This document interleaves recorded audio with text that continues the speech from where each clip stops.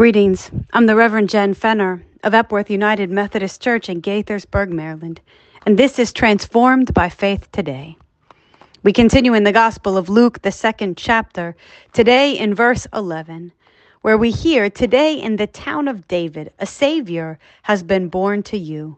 He is the Messiah, the Lord." Our Advent calendar paraphrases this saying, "A Savior, the rescuer you have been waiting for, is born today." Sometimes I think that we forget what it means to need a Savior. We forget that the very nature of God's relationship with us means that God knows we can't do it on our own. God knew in the specific moment that God became incarnate, present among us in the person of Jesus Christ, that you and I and the rest of humanity could never make our way out of sin without the intervention of God. God knew that there were no law books clear enough and no hearts perfect enough to be able to follow the law to the place of freedom.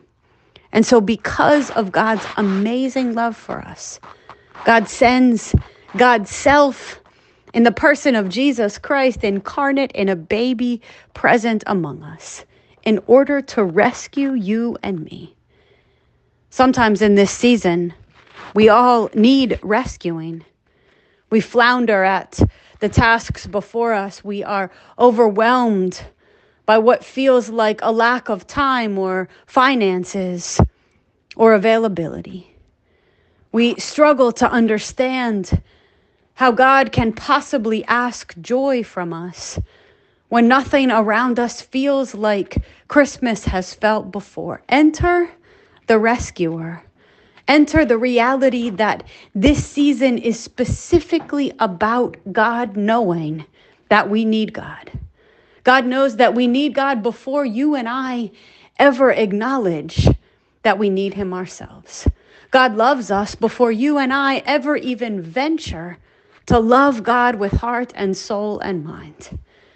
And so today I pray that part of the good news can be more than just a birthday party for baby Jesus, but that the good news can be a deep down gut understanding that God knows your imperfections, that God knows the places that you need help, that God doesn't demand a perfect score on the law test.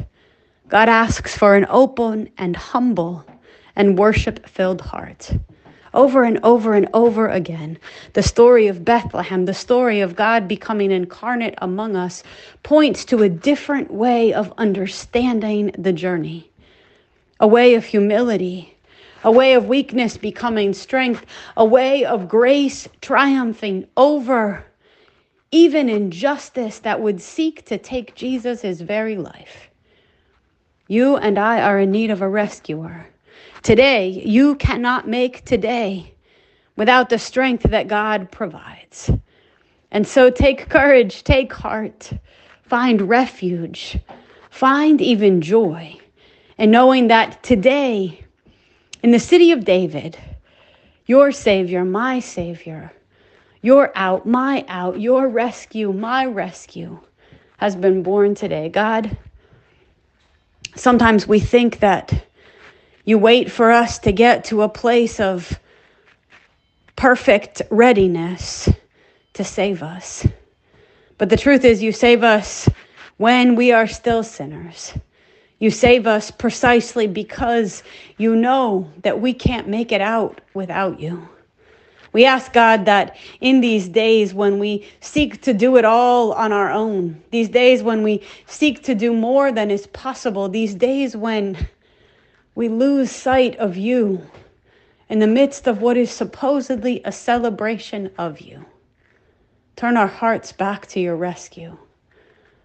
Steady our feeble knees, straighten out our weary arms, and remind us that needing you is nothing that separates us from you. Rather, it is the way in which you invite us into this life journey of salvation. Thank you for the joy of our salvation. And thank you for coming to be the one who saves us from ourselves. In Jesus' name, amen.